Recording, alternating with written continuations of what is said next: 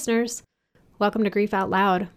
Remember the last time you tried to talk about grief and suddenly everybody left the room?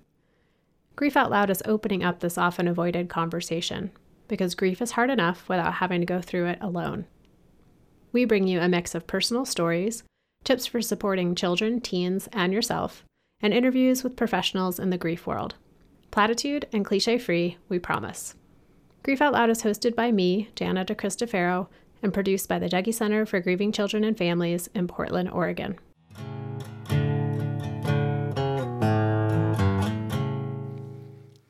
Hey everyone, it's Thursday, April 9th of 2020, and we are about a month into the COVID-19 pandemic hitting here in the United States. I don't know what it's like for you, but for me, it feels like just long enough to be adjusting in some ways, and also long enough to be really grieving all that I can no longer do and may not be able to do for weeks or even months. And just like grief, the thoughts and feelings change, sometimes dramatically, day to day and hour to hour. While we've put out a few pandemic-specific episodes over the past few weeks, this one is an interview I recorded back in February, when coronavirus felt very far away and contained. So while the episode doesn't speak directly to what's happening now, the topic of how youth of color are often penalized in their grief expression and how these penalties are rooted in systems of oppression seems to parallel really well with the ways in which COVID-19 appears to be disproportionately affecting communities of color. The CDC, Centers for Disease Control, recently released some numbers this week, and while the data is just preliminary, it does appear that COVID-19 is hitting communities of color particularly hard. Here are a few examples. As of Monday, April 6th, in Chicago, where the Black community makes up 30% of the population, they represent 70% of the COVID-19 deaths. And in Michigan, there's a similar disparity where the Black community represents 14% of the total population, but 40% of the COVID-19 deaths. While there's no one or definitive reason for this disparity, public health officials point to higher incidence of pre-existing conditions in communities of color, which are linked to a lack of access to healthcare, and especially preventative care, and also existing discrimination in the healthcare system. So in light of these numbers, this episode with Dr. Tashelle Borde about Black youth who are affected by homicide and gun violence feels especially relevant. Tashelle is an assistant professor in the Department of Human Development and Family Science at the University of Missouri. And Tashelle's research, practice, and publications focus on grief and youth of color who are affected by homicide, gun violence, and race-based trauma. Tashelle, thank you so much for making time in your schedule to be part of Grief Out Loud today. I really, really appreciate it. Yeah, sure thing. Glad to be a part of it. Can we start by talking about what's your personal connection to this work? My personal connection is that I am a product of New Orleans, Louisiana, and the violent death rate has been astounding basically throughout my own adolescence and adulthood. I was always curious about issues of loss, and in particular, homicide loss and gun violence. I never was personally worried about it impacting me, but I have two older brothers, and so although they were doing well, I still knew that they were not exempt from any violence or danger that could impact them. I have just been curious about how people make meaning of losses when these deaths would occur, because I watch people just move on. I used to do weird things like read obituaries as a teenager. I started collecting obituaries of kids who died by violence, a whole box of them. I was just intrigued about what information was put in the obituaries and not. And I personally knew a few people who died by violence. I just also noticed that there was not a lot of support. Like people would just go back to school the next day. And in my mind, I would always be thinking about what about the people who are impacted by this loss. Now, one in particular, if I might mention, probably had a profound impact on me. A kid who I grew up with was killed outside of his brother's elementary school. So not only was his death significant and a huge loss, but I was so concerned about the notion that his brother was sitting in an elementary school, and the gunshots he heard outside of his building was that of his brother's death and demise. So those type of events They impacted me personally and then professionally. I just knew that in pursuing higher education that I wanted to be able to do research, further research on this, and then also make sure that the information reached populations. I've always been both a researcher, but a person who believes you always need to give back. And that's also just a part of my culture. African-American culture is about giving back. So my beginnings in research was my return to New Orleans and my continued return there to do research with youth in New Orleans and other areas with high amounts of crime and violence.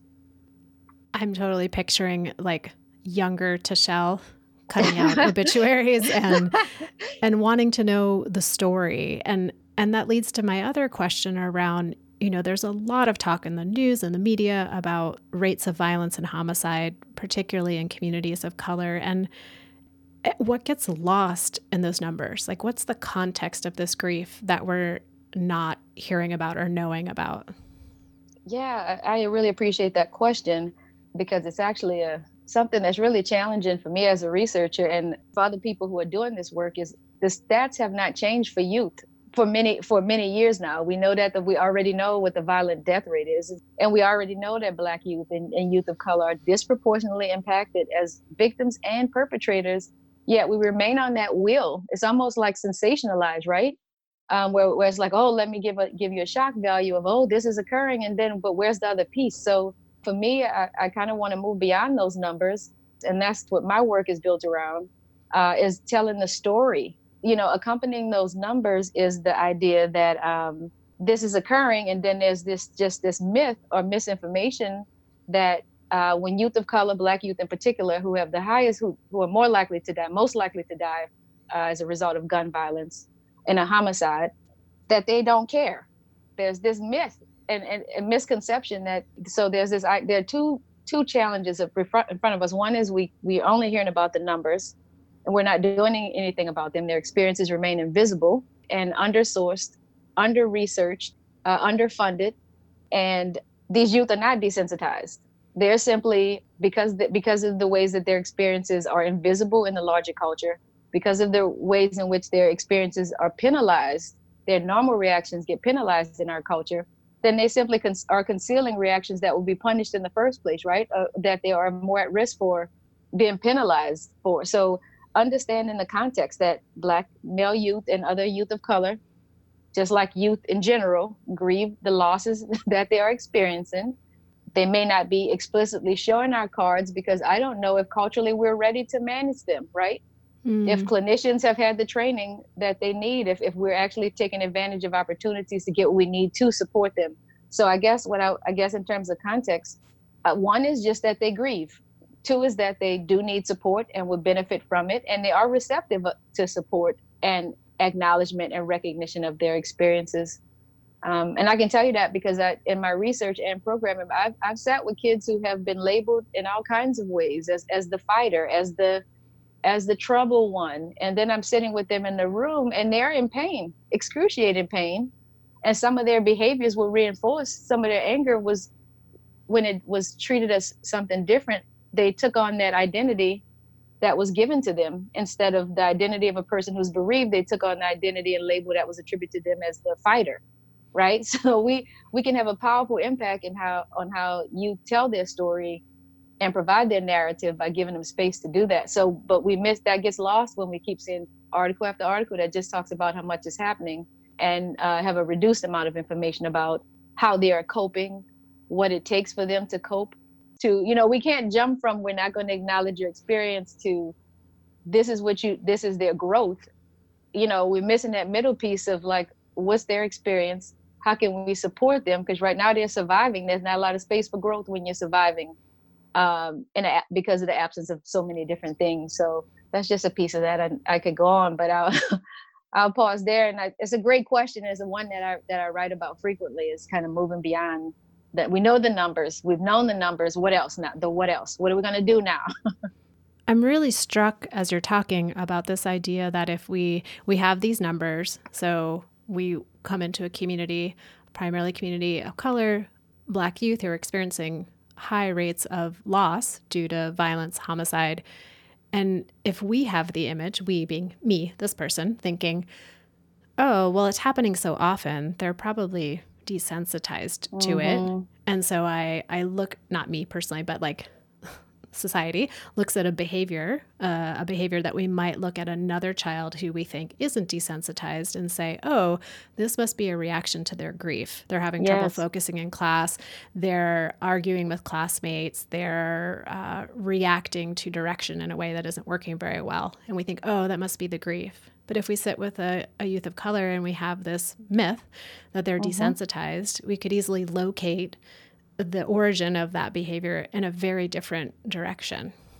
Yes, very well stated. And I would say underlying the myth is a sort of dehumanization of Black youth, if we're being quite frank, and I hope we can be frank in this conversation. Really, it comes down to dehumanization of Black youth, and we see that in research as well. Their experiences aren't even described as grief in a lot of different spaces and places and publications and trainings. It comes down to acknowledging our beliefs about Black youth.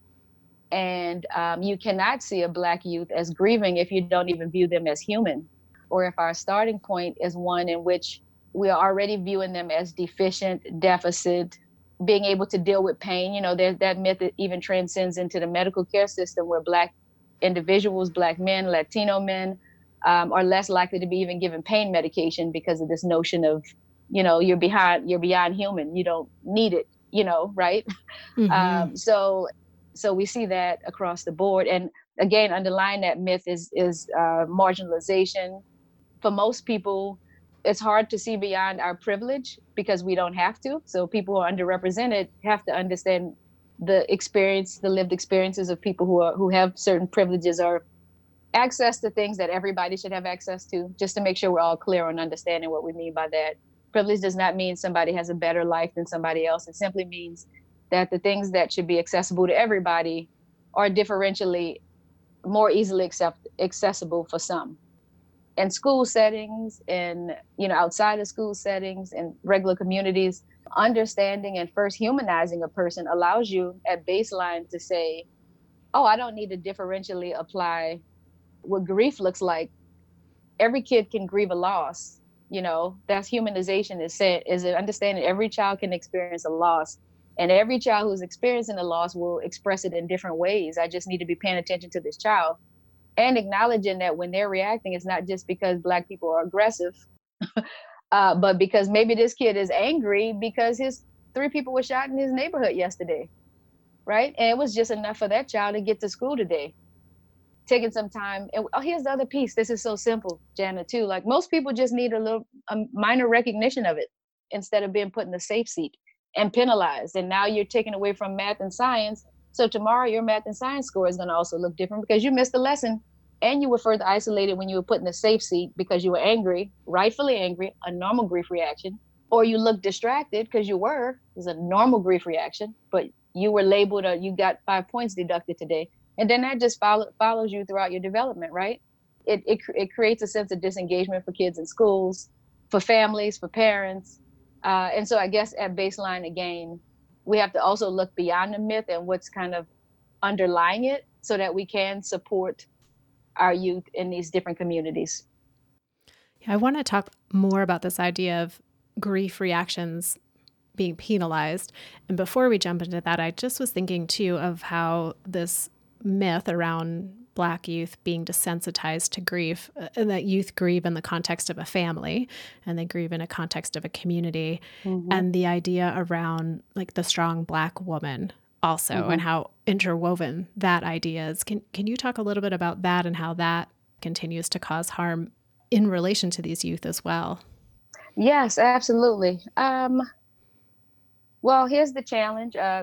Black women have had to actually exercise a certain amount of strength just to function in a broader culture in which Black families of color, families who are not the majority, families from different backgrounds, different family forms, must differentially establish certain tools just to function, right? Just to make it to work in the morning, just to make it to school that morning, right?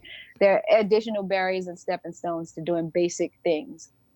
Historically, Black women during the time of when Black people of African ancestry were enslaved, Black women were released first from slavery. And so Black women had to do a lot of things on their own, in the absence of their partners. And so that's kind of where that strength comes from. I don't know if it's as much a myth as it is an adaptation that was made across time for survival needs, right? But the challenge with having to do all of these things on our own, or only within the family, is that we see that Black individuals end up experiencing more prolonged grief because of this notion of having to just keep going. And quite frankly, there is less space for processing. One, if it's not available in the first place. So just like it's not available for Black youth, Black women, Black mothers, Black fathers also lack spaces where people understand culture, where people will appropriately understand that a lot of these experiences with loss and trauma also have race-based trauma interconnected with them, right? Any therapist, clinician who is sitting across from that person would need to also understand that. Any program designed for them would also have to incorporate that and acknowledge that. But it also leads to, we know through research that Black women in particular have more prolonged grief experiences because of this notion that there's not a lot of time to process. You have to get up tomorrow and go back to work, right? You have to kind of keep going because there's not as much space for Black women to slow down or stop to take care of themselves within a broader context, or we would see more people doing that. So that's kind of a part of it too. But the strength is that you get to move forward. The harm is that grief is often prolonged, but it's also complicated by just everyday experiences with non-death losses. As you deal with the death loss, you're also dealing with the same things that people have dealt with historically, having their ideas taken, speaking up at work, for example. So if you're worried about your son while you're at work all day, right? That's the experience of the typical Black woman and man, right? You're worried about all the things that could happen to him differentially in our culture, in a race conscious culture, in a culture that still has a lot of biases and demonize our Black kids of Latino heritage, indigenous populations, while also going to work and knowing that if she speaks up, she's going to be perceived as the angry Black woman. So it's like all day long. So it's complicated, I guess I would say. The strong Black woman notion is really complicated, where there are so many other losses that are happening during the day that kind of necessitate the strength. Yet it's also debilitating and it's exhausting for Black women to have to exert this strength all day long, every day. I really appreciate that distinction of, not necessarily being a myth because it's a reality-based adaptation. And yet, how does it continue to create limitation, obstacle, and harm? Because children are also socialized to push forward, right? I've done research with college students where they really should ask their professor for more time, but it's just not a value. You don't ask for more time, right? You get the work done. Because that's what you have to do in our culture to survive as a person who's underrepresented. They tend to it doesn't even cross their mind to ask for more, but they should have. So sometimes they lose out, for example, because that's part of the socialization. So yeah, there are strengths and definite challenges associated with that. So another great question. Well, and moving into that idea of, as you're talking right then, I'm thinking like a less allowance. So maybe a less opportunity, less allowance for taking time off of work, not being able to perform at full capacity, asking for extra time from classwork or a professor, an assignment. And so there's this idea of, well, if I step back from that even more to say, we have this idea that grief is often not very acknowledged or talked about, and that there's not a lot of space for grief reactions across the board. But then going back to that idea of, for Black youth, when they are expressing grief, not only is there not space or acknowledgement, but they're getting penalized for it. Can you talk a little bit more about that idea and if it relates to the term that you've written about and talked about of suffocated grief? Yes, absolutely. And also, first, I want to acknowledge that, again, kids across the board should be supported much more than they are. And a lot of people, in our culture just don't have education. There are so many well-meaning people, but when we don't have education, it's costly for all of our kids. And then we see some additional costs that happen for underrepresented kids due to stigma and stereotyping about them at baseline, right? What I was noticing as I spoke with youth and even college age populations is just the differential penalization that was occurring with them. And we see this Also, statistically, we know, for example, that Black and youth from other underrepresented populations are differentially suspended from school, expelled for similar or less harmful behaviors. For example, a 6-year-old little girl was arrested for aggressive behaviors by a police officer. And you don't see those same examples represented with other youth. There was another kid who was having a difficult day and something actually was going on in her family. She also was arrested. I believe this child was 5, and that was a few months ago. And so normal reactions to life's challenges, trauma, and loss are met with penalties, not just so it's one thing to have your experience and not be acknowledged, right? That's hurtful. But it's another when you are grieving a loss and your normal expression of sadness or lethargy, you're tired or you don't feel well physically, is being treated with some penalty, whether it's isolation, whether you are differentially described as aggressive for the day or violent, and then you are expelled or suspended or removed from your classroom and your learning opportunities. However, again, we see less frequent reports of children being referred to a counselor for these losses. We see less frequent reports of how these children were given opportunities to deal with their losses or communicate with parents about these losses. We see much more cases of them being dealing with penalties surrounding their emotional and physical and cognitive expressions of loss. Another example of suffocated grief is, again, beyond hurt feelings and beyond lack of acknowledgement and recognition, ICU units, for example, are much more likely to call security and the police when Black families grieve a loss. Black families and a lot of underrepresented families are more likely to show up in groups, which could be intimidating, but we want the Black pastor there or the clergy member there. And then you have, extended family is huge in underrepresented families and in Black families. So when they show up to ICU units, security is going to be called because they're viewed as a threat. So at their time of loss, instead of just being able to be present with each other, a group of Black people will be perceived as a threat. And if you look at the research, penalized for normal grief reactions. It's okay to cry, but the tears of Black people in hospital settings are viewed as threatening and disturbing, and arrests have actually happened. Recently presented with my partner, who's a physician in ICU, for example, called security on call. And now more recently, chaplains are being called for, to get Black families to acquiesce or quiet down. We don't see those same penalties. We don't see any kind of penalty being applied when it's a majority culture showing up to the ICU unit or to spaces. They're not perceived as threatening, and their grief experiences are viewed as normal, right? So I kind of view it as a difference between kind of prejudice and discrimination. And so these penalties are discriminatorily applied. Prejudice is a thought process, and discrimination is a behavior, right? That usually comes from any given prejudice that anybody could really have. Well, and just thinking about the idea that, here in Portland, many of our groups, majority population, people are talking about, I don't feel safe expressing my grief because other people are going to get uncomfortable or they're going to judge me. But it's a whole different level when it's dangerous to express my grief because I could be on the receiving end of being arrested, getting expelled from school, tangible punishment happening for that grief expression. Absolutely.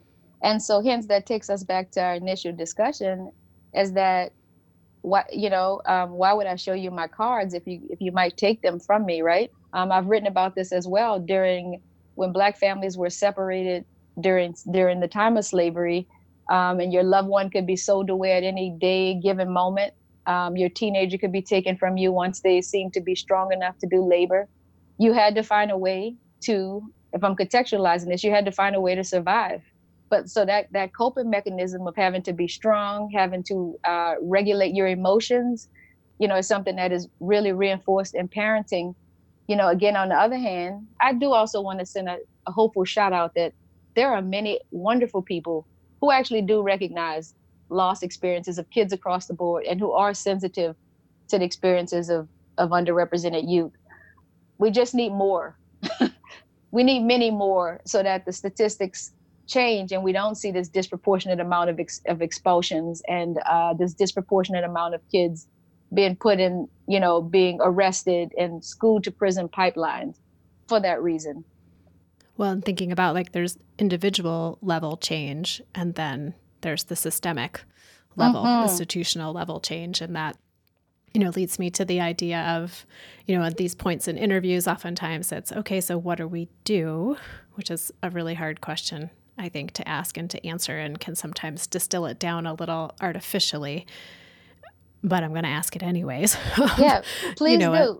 Please know that my life is devoted to this work, Janet. I think we all need certain types of education. And then once we have that education, how might we use our different privileges and awful if we use it to form alliances, right? And I'm all about how do we bridge gaps? How do we work together? I'm a researcher who also likes to make sure practitioners have what they need to do the work.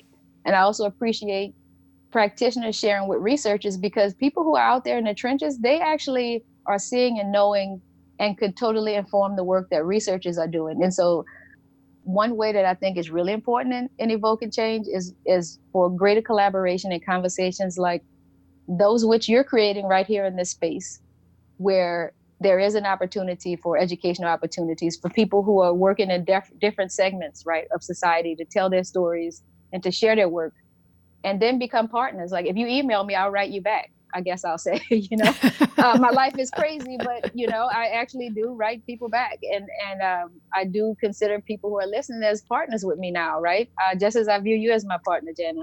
This already is a matter of justice. You've already participated in social justice. The other piece is making sure people have the tools. So I created a program called SHED, Surviving, Healing, Evolving Through Death Loss, for schools and other organizations who work with youth. And it's really designed toward systemic change. It's not the individual, it's the system systems have to change, right? There might be one teacher who's incredible at loss, she's gotten education or he's gotten education.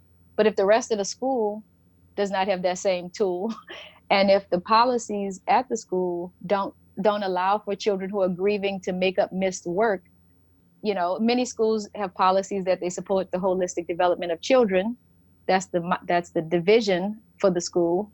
Yet, if you look at the policies, teachers differentially get to decide whether kids get to make up their work, right?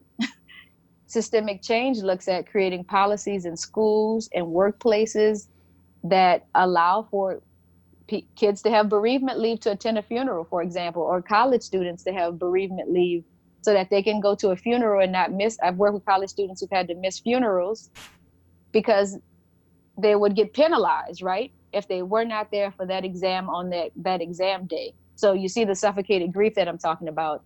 So finding ways to create and change policies in our programs and in schools and in workplaces that allow for the things that people need when they're bereaved, when they're grieving, that allow for a missed day, that allow for make-up work. We know that one thing that is missing that could actually make a huge difference in terms of us becoming allies, right? Shifting from maybe empathizers to people who are now a resource for other populations would be just to get more education on, culturally conscientious practice, like how to work with people, understanding that our knowledge about them will evolve, that we don't have to know everything, but a few things we do actually need to know to work effectively with populations, right? And being able to be with people, right? Well, I think about the idea, you've talked a lot about the idea of suffocated grief and how it can be suffocated from within, right? Like tamping down the grief experience, but also suffocated from without, of people responding in a way that says, it's not okay, I'm not open to this, and I might punish you for how you're expressing your grief. But then thinking about all the ways that the conversations can get suffocated and how important it is to let those come up and to be talked about. Yeah. And I'll just briefly mention the 5 A's of culture, because when I do a lot of talks on cultural responsive practice, is I want people to be able to understand that your program can accommodate a lot of different populations. It's a safe space to just work with the population that you're comfortable with. That's not going to challenge you to think about your social positionality, about your privilege. We all are privileged and marginalized in different ways, and I think tapping into our own spaces in which we're marginalized, and trying to find that as a point of identifying with the person we're sitting across from. But the 5 A's of culturally conscientious I came up with, I'll mention them briefly. One is acknowledging when a person describes their experience. I mean, at baseline, we should already be doing that in grief and loss, but knowing that there are typically multiple forms of oppression that people are experiencing, right? So if a child talks about his fears of being followed by police, acknowledge that you just heard them say that. A lot of people in underrepresented populations, sometimes you can feel crazy because you just experienced this thing. And if everybody checks into what it feels like to be marginalized, because we all deal with some aspect of it, if you really truly tap into that, then you probably made to feel crazy, or your reality feels shattered about your experience, and that's to keep you oppressed, right? To make you feel crazy. So when you experience something over and over, especially if it's a person of privilege who acknowledges it, it's empowering, right? This person gets it. It gives people hope. Next is ask. If we're not sure, if we feel like we're not clear, simply asking for clarity. Accepting, the next A is accepting that you don't know about this person's experience, that you're going to learn about it while they're sitting across from you or while you're doing a program with them, and being open to it. Next is align, right? I think we can all be activists in different ways, and because this is really a social justice issue, and I think we can all participate in it, and it doesn't require a protest, although those are cool too, right? There are ways that we can do things right in our, as a college student, I met Mary Frances Berry, and I was like, what do I need to do? I was all pumped up, like, do I need to go? I don't know. And she's like, read a book to a child, right? It's not that complicated. Like in your program, do you have books that represent kids of different backgrounds, different experiences, right? How can we demonstrate that we are an ally? Like, we can all use privilege to, reduce oppression or reduce the level of marginalization that people experience. So when I work with youth, I've said, you know what, instead of having that youth, that teen go write a letter, and we do talk about ways that they might write a letter to the legislator or whomever, I say, you know what, I'm going to personally write a letter to the school system. I'm going to personally write a letter to, this organization or others, so that they better understand X, right? So I've aligned, and I've also shown them that I'm a part of the solution. I'm a part of this process that has been, differentially focused on their experiences, bring their experiences to light. And then finally, my favorite, apologize. Apologize. Like, nobody will know it all. One of my favorite quotes is that's like assuming that we can eat once and for all. That will never happen. My area is culture, but I'm constantly learning, right? And I'm open to it. So if, let's say, somewhere down the line you realize this child wrote a whole poem talking about how they felt about a verdict that happened with the police, and this, who shot this police and was acquitted of all charges, and that kid is writing about it, and we address everything but it, then say, you know what, I'm sorry, I reread your poem and I saw last week that you wrote about this experience. That took so much courage. I'm so sorry I missed that. I just want you to know I see you and I hear you. Those are the 5 A's, and I've written about those, and it's a simple process that is empowering for people, but both people we're working with and for ourselves. So listeners, if you are trying to follow along there, we've got acknowledge, ask, accept, align, and apologize. Tashelle, with doing this work for so many years, imagining that it has affected you on many levels of your life, is there an example of a way that what you've learned through your research shifts how you interact with youth? Like when you're sitting with a grieving youth, what are the things that you're saying? What are the things you're asking? What are the things you're thinking about that's directly from this work? I can say this work is always transformative for me. One is I really try not to impose a reality onto them. I tend to start out with just general questions like, tell me about your experience. Tell me your story about this loss that you've had, this significant loss that you've had. And quite frankly, that's almost enough, just with a lot of recognition of the things that they discuss. Oftentimes people have a whole list of things they want to ask, and the truth is sometimes we're asking just for our own purposes and sensible, and trying to delve into that world. But I usually say, ask probes or follow-up questions without probing for our own benefits. Right? Because it can be like it's another world to know that a child just stepped over a dead body. Right? I talk to a lot of teens who now every time they go home, they see that same spot where a friend was killed, or there are 10 spots on their routes home where they know these are markers where people died. So they're surviving life and they're surviving death. And I think it's important to think about that beyond the funeral, these kids are returning to communities where these losses are still very visible for them, although they're invisible for the person who is just driving down that street from another community, right? So they're dealing with ongoing losses, multiple across time. I've been forever transformed, probably the most challenging experience for me, and I actually still grapple with it. One of my long-term research participants, who I'd been talking to since he was 12, died of homicide, the very thing that I had been talking to him about. He fell right into statistics of dying in young adulthood at the time in which he had already experienced the death of his brother and some serious injuries to another death by gun violence. Good kid, but in a challenging space without resources, everything I've just described. And he died a couple of days after I interviewed him as a result of violence. He was shot over 22 times. It was really difficult, quite frankly, for me to do this work. I felt like I failed him. Although I haven't, I've continued to, as you see, do these type of conversations. I write about his experience. I try to help people work with populations, but also knowing that systemically there were things that could have changed, that may have reframed his life and the life of other kids. Because either we support them or they find other ways to channel this anger that is less pro-social, that leaves them less likely to contribute to families and societies in ways that help us.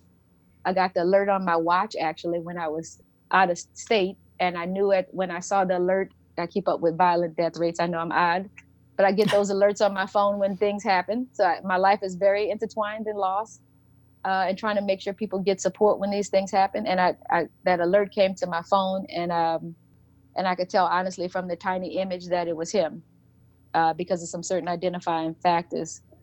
And I was quite frankly debilitated. It was hard for me to write about it. You actually see a gap even in some of my publications. It was really challenging for me, and still is, quite frankly. I'm healing from that, but I've also had to incorporate self-care, which I strongly suggest to all people in this work, and a network. I'm a member of I'm a Forward Promise Fellow with the Robert Wood Johnson Foundation, and it's really built around, any funding or program in this area also needs to include support for people who are working with ongoing trauma. And this fellowship allows for that. I'm surrounded by now a cohort of people who also do this difficult work with youth of color, dealing with trauma and loss. And it's built around healing. We have retreats that help us heal. So I had to actively work toward healing. And this conversation, Jana, has also just been healing. Every time I'm able to get a space to highlight their experiences, I feel like one more person will be in the game now and will feel like they actually can do this work.